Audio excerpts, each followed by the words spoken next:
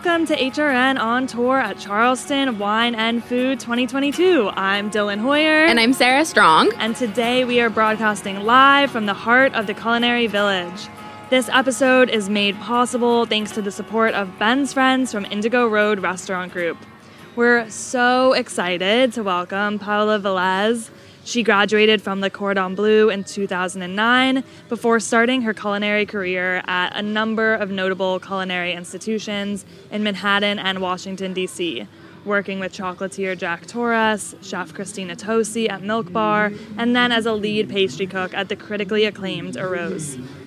Most recently, she served as the executive pastry chef of the beloved Compass Rose and Michelin-starred Maiden. You may be most intimately familiar with her work giving back to the community. During the pandemic, Paola co-founded Doña Dona, a Latin American pop-up to benefit Ayuda DC, an organization that supports the restaurant industry's undocumented workforce.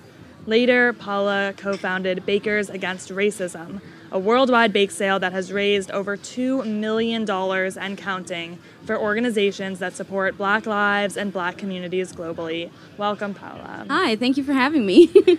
So you were raised in New York City and in the Dominican Republic, which really shaped your understanding of food, sustainability, and access. Tell us a little bit about the role that food played in your childhood and how it shaped your career. If you don't know a lot about me, if you don't follow me on like social media, good for you, because then you have a lot of peace. But I'm actually really shy, so I don't necessarily love featuring myself, featuring what I do as a person, as a human being. But when I stand behind food, it gives me power and strength in ways that I can't kind of fathom. Typically, I'm very shy, like a wallflower. But if you put cake in front of me, I am not a wallflower. I'm a garden, you know? Yes. But food was so influential for me in my formative years. When I was a young child even, I would travel back and forth from New York, where I was born, to the Dominican Republic, where I would spend time with my grandmother before she passed. And for me, she taught me how to give with food, how to love with food, how to grow it, how to understand it and appreciate it. And that's something that made me appreciate food even more as a chef, because without food, how are we going to be able to connect with each other? You know what I mean? And so why is pastry ultimately your chosen medium? So I actually started off in savory, you know, and I worked my way up through that.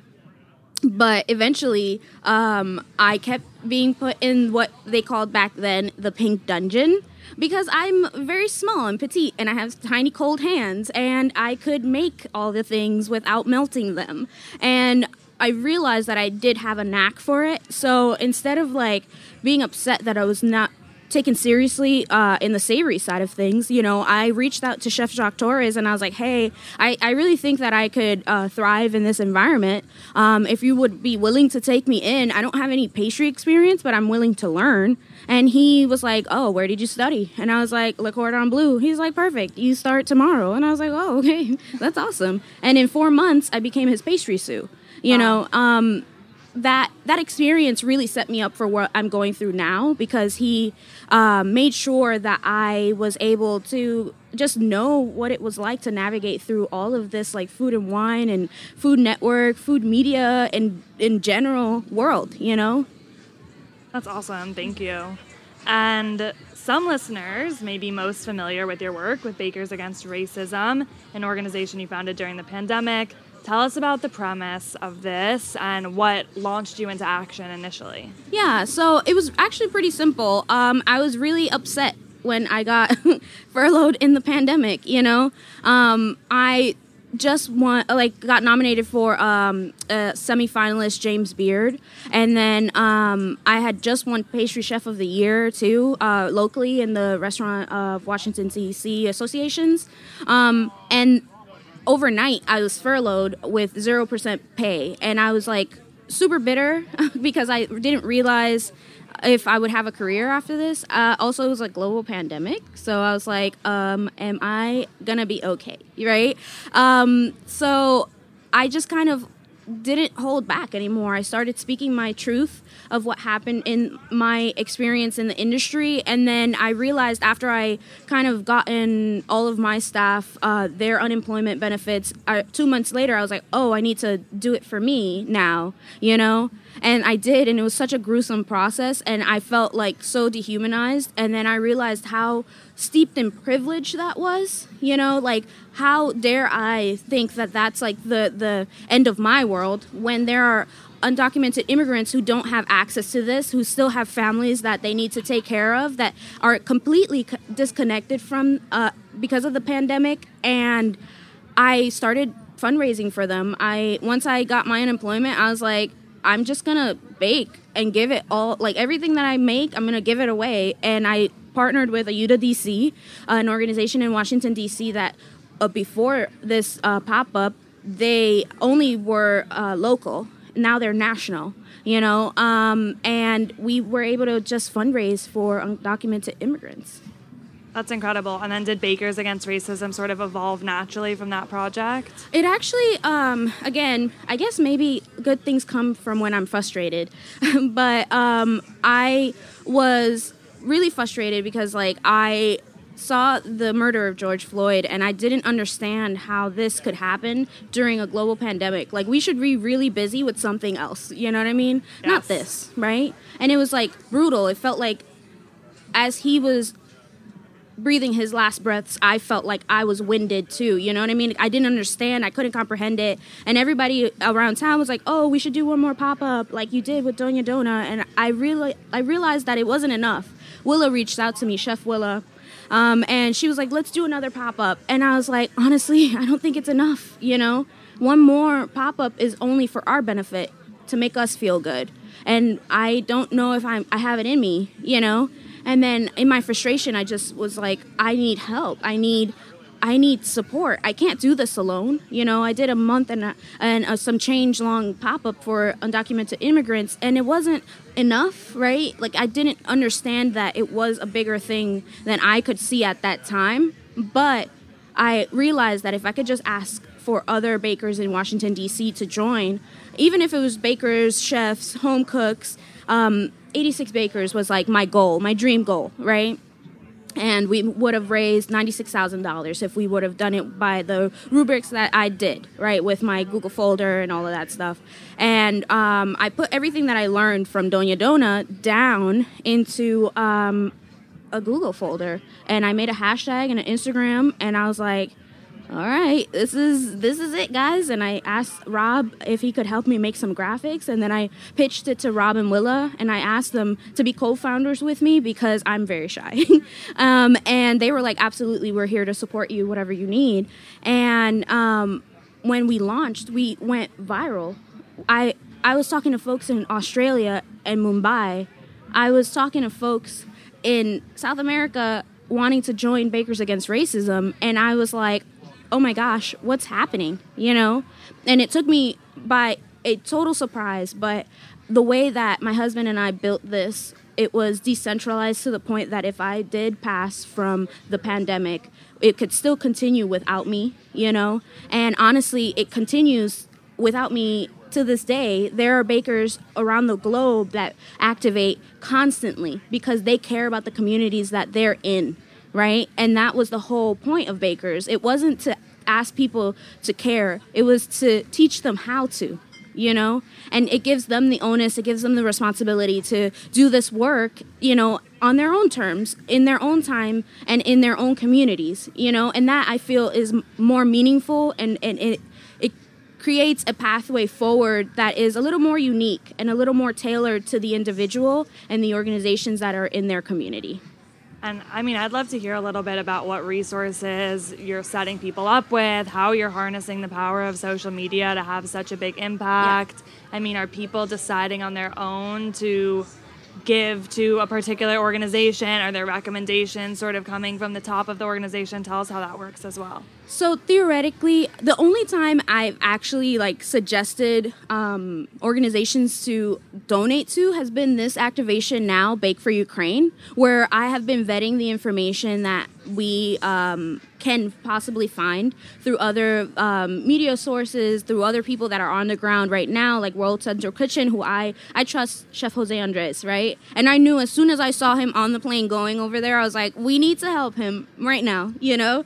And I activated usually I activate after a month of prep, right? And I activated immediately, and I've never done that before. And I've been helping folks, you know, bake for African students that are in the Ukraine. For Afro-Ukrainians, I have been helping them bake for children who need support, you know, because this is going to be psychologically damaging to them. You know, of course, everybody needs to eat. So World Central Kitchen is the top of our list because people need sustenance, people need medicine, people need refuge, right? So this is the only bake sale that I have been leading that charge, but I'm still asking people to do the research, right? Because I can't do it all. But not theoretically, sorry. But in the past, we actually have always encouraged the bakers to do that work on their own, to do the homework, you know what I mean? I would kind of point them to a few mutual aid funds, a few organizations that I trust, that I know are doing the work.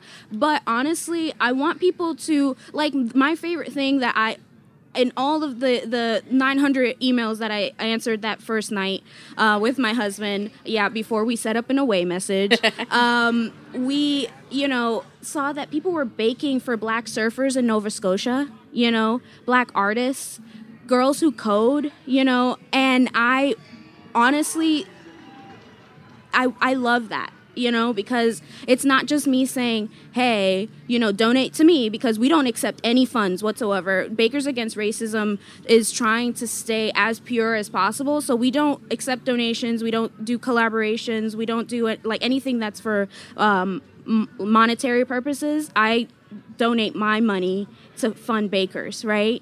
Because I want to make sure that people can trust us and it stays a little bit more pure than just a few dollar bills, you know? But bakers around the world, you guys are encouraged to bake for what you believe in, you know? If you want to see more Black artists, bake for that. I love that, you know? And it totally broadens the horizons of the organization and allows it to, like, sink into all these local communities everywhere. Absolutely. Coming from the Bronx, you know, I didn't have access to art programs, after-school art programs. I was in them, and then they got defunded, right? So I couldn't imagine a world if there was somebody like me back in the 90s that would have fundraised like that. I might have been a different person. I might have been an artist. Who knows, right? I might have been coding right now, but I didn't have that opportunity. Because we didn't have the funds. But now, as we fundraise through Bakers Against Racism, if it's in New York, if it's in Minneapolis, if it's in LA, you know, if it's in Paris or Berlin, right? Black children will have access to programs that otherwise would have been defunded because people are baking cake. And that's amazing. Absolutely. I did a lot of bake sales when I was little, and you know, we didn't have this kind of advice that you're giving people, and this way to support as one person, as a small person, and still give back. What are the most important things that you're telling people and how to run their bake sales and take it from, you know, the school gym to really broadening and impacting people beyond themselves? I think leave it in the school gym. That's the most important part. I want moms, I want grandmas, I want uncles to be talking about this with their family members. I want neighbors to be chatting about this and buying cookies from each other, even if they don't agree in what they believe in, right? You could still support somebody and have a cookie or two, right? And I think that's the main goal isn't to always just preach to the choir, right? Because the choir knows what we're saying. It's to talk to people that are in your community that might not always agree with you, but you can almost agree to disagree via cake, right? And I want to mediate. I want to build pathways to not always be bumping heads, not be in Facebook wars, you know what I mean? Like, I want people to have access to conversation. I want family members to be able to talk to each other in a healthy manner, you know, and I don't want it to always be a competition or a volatile or fight, right? Sometimes we need to talk to each other, human to human, and just see that, you know? Something I think about with regards to Bakers Against Racism is that you are totally just tapping into that like power of bake sales. Like bake sales have always been there, and I think they've can be easily dismissed as being like small or not super important, or they're just for the PTA. It's just for moms. It's dismissed as being feminine, and I think like all of those things that you're seeing, and like they're embedded in the community. This is how people talk to each other. This is how we get connected and like help each other. Like you are totally just, I think, flipping the script on the way that people have looked at bake sales before. What's your take on that? Well, honestly, I feel like bake sales for me were something that I always did when I was in New York cooking as like a regular line cook. I also donated my time to like soup kitchens, and I made like takeaway meals for Friday weekends, basically for children in Bushwick, right? But then as those young girls were coming to age, I realized that they needed feminine hygiene products, and I didn't have money. I was a line cook in New York. Cringe, you know? And I realized that I could fundraise by making cookies, right? I can turn a bag of flour, sugar, and butter into cookies that I could sell, you know, right on the L train when people were coming out, and I could then buy them things that they would need to, like, a starter kit, right? And they wouldn't have to go through that experience not understanding what was going on. And that was like the earliest that I've like fundraised, knowing that I could turn $1 into a couple of more dollars, right? And then as I became more, when I had better pastry chef jobs, you know, I was able to utilize the spaces that I was in to give back always, you know, but I never advertised it in a way that I was like, look at me, I'm doing good, because again, like I said before, I'm very shy. So I just want to do it, and I don't need to get a pat in the back for it. I just think it's the right thing to do. When I was growing up, my mom would always tell me, if we have $3, always give one away, because it'll always come back, you know. And that, to me, is how I live life. I don't do this because it's the trendy thing to do or, like, it's the cool thing to do right now. It's just the right thing to do. There are people in the world that just want to be loved, to be cared for, and to be represented. And that's what I do through these bake sales. You've made the right thing to do, the cool thing to do with this organization. Yeah, it's sometimes, I think it's funny because, like, back in the day, it was like, wait, can I curse on the? Oh, it's internet radio. Whoa. Go wild. But you know, like when I was growing up, it was like the era of the badass chef. You know what I mean?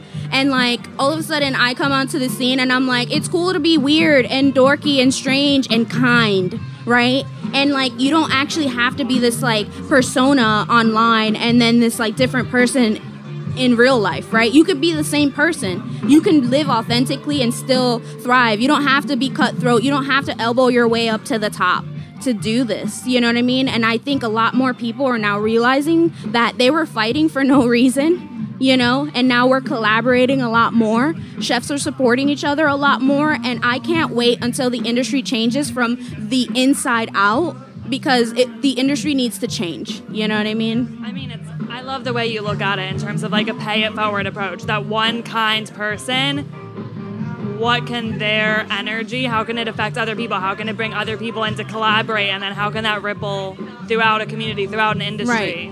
Right. And I really do think that you can be tough, you can be strong, you could be whoever you are, but there's nothing wrong with being a little kind.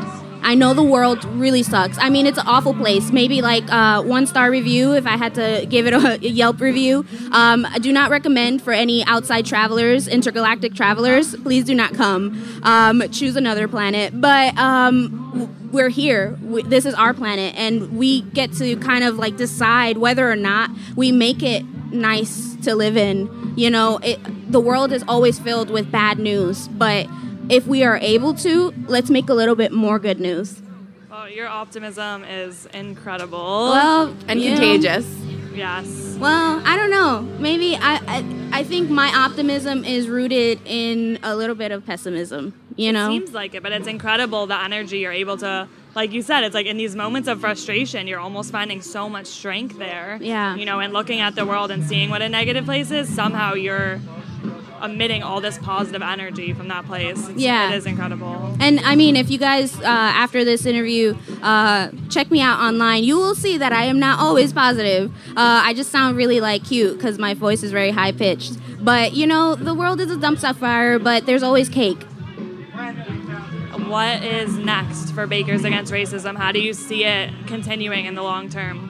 We're still activating, we're still fundraising, we're still making sure that we are keeping our ears to the ground, listening to the people that make this organization great, the bakers themselves, right? Now what I'm trying to do is navigate how to gain funding without losing my soul, you know? So that's going to take a long process because I could cheat and say, sure, I'll take this and I'll grab this, but I want to make sure that I'm doing the best thing for the bakers community, and I want to make sure that I'm 1,000% giving back to those who gave everything during a global pandemic to make this organization what it is.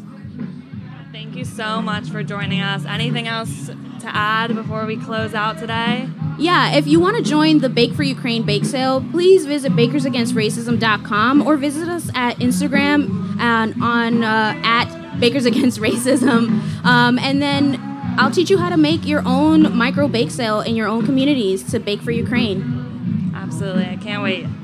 Thank you for listening to HRN's live coverage of Charleston Wine and Food Festival. I'm Dylan Hoyer. And I'm Sarah Strong. Special thanks to Ben's Friends, an addiction and substance abuse support group for members of the food and beverage industry, and Indigo Road Restaurant Group for making our coverage possible.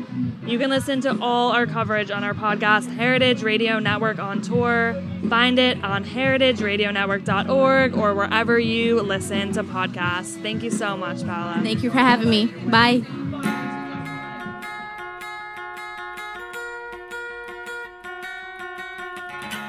Thanks for listening to Heritage Radio Network, food radio supported by you. For our freshest content and to hear about exclusive events, subscribe to our newsletter. Enter your email at the bottom of our website, heritageradionetwork.org. Connect with us on Facebook, Instagram, and Twitter at heritage_radio. Heritage Radio Network is a nonprofit organization driving conversations to make the world a better, fairer, more delicious place. And we couldn't do it without support from listeners like you. Want to be a part of the food world's most innovative community?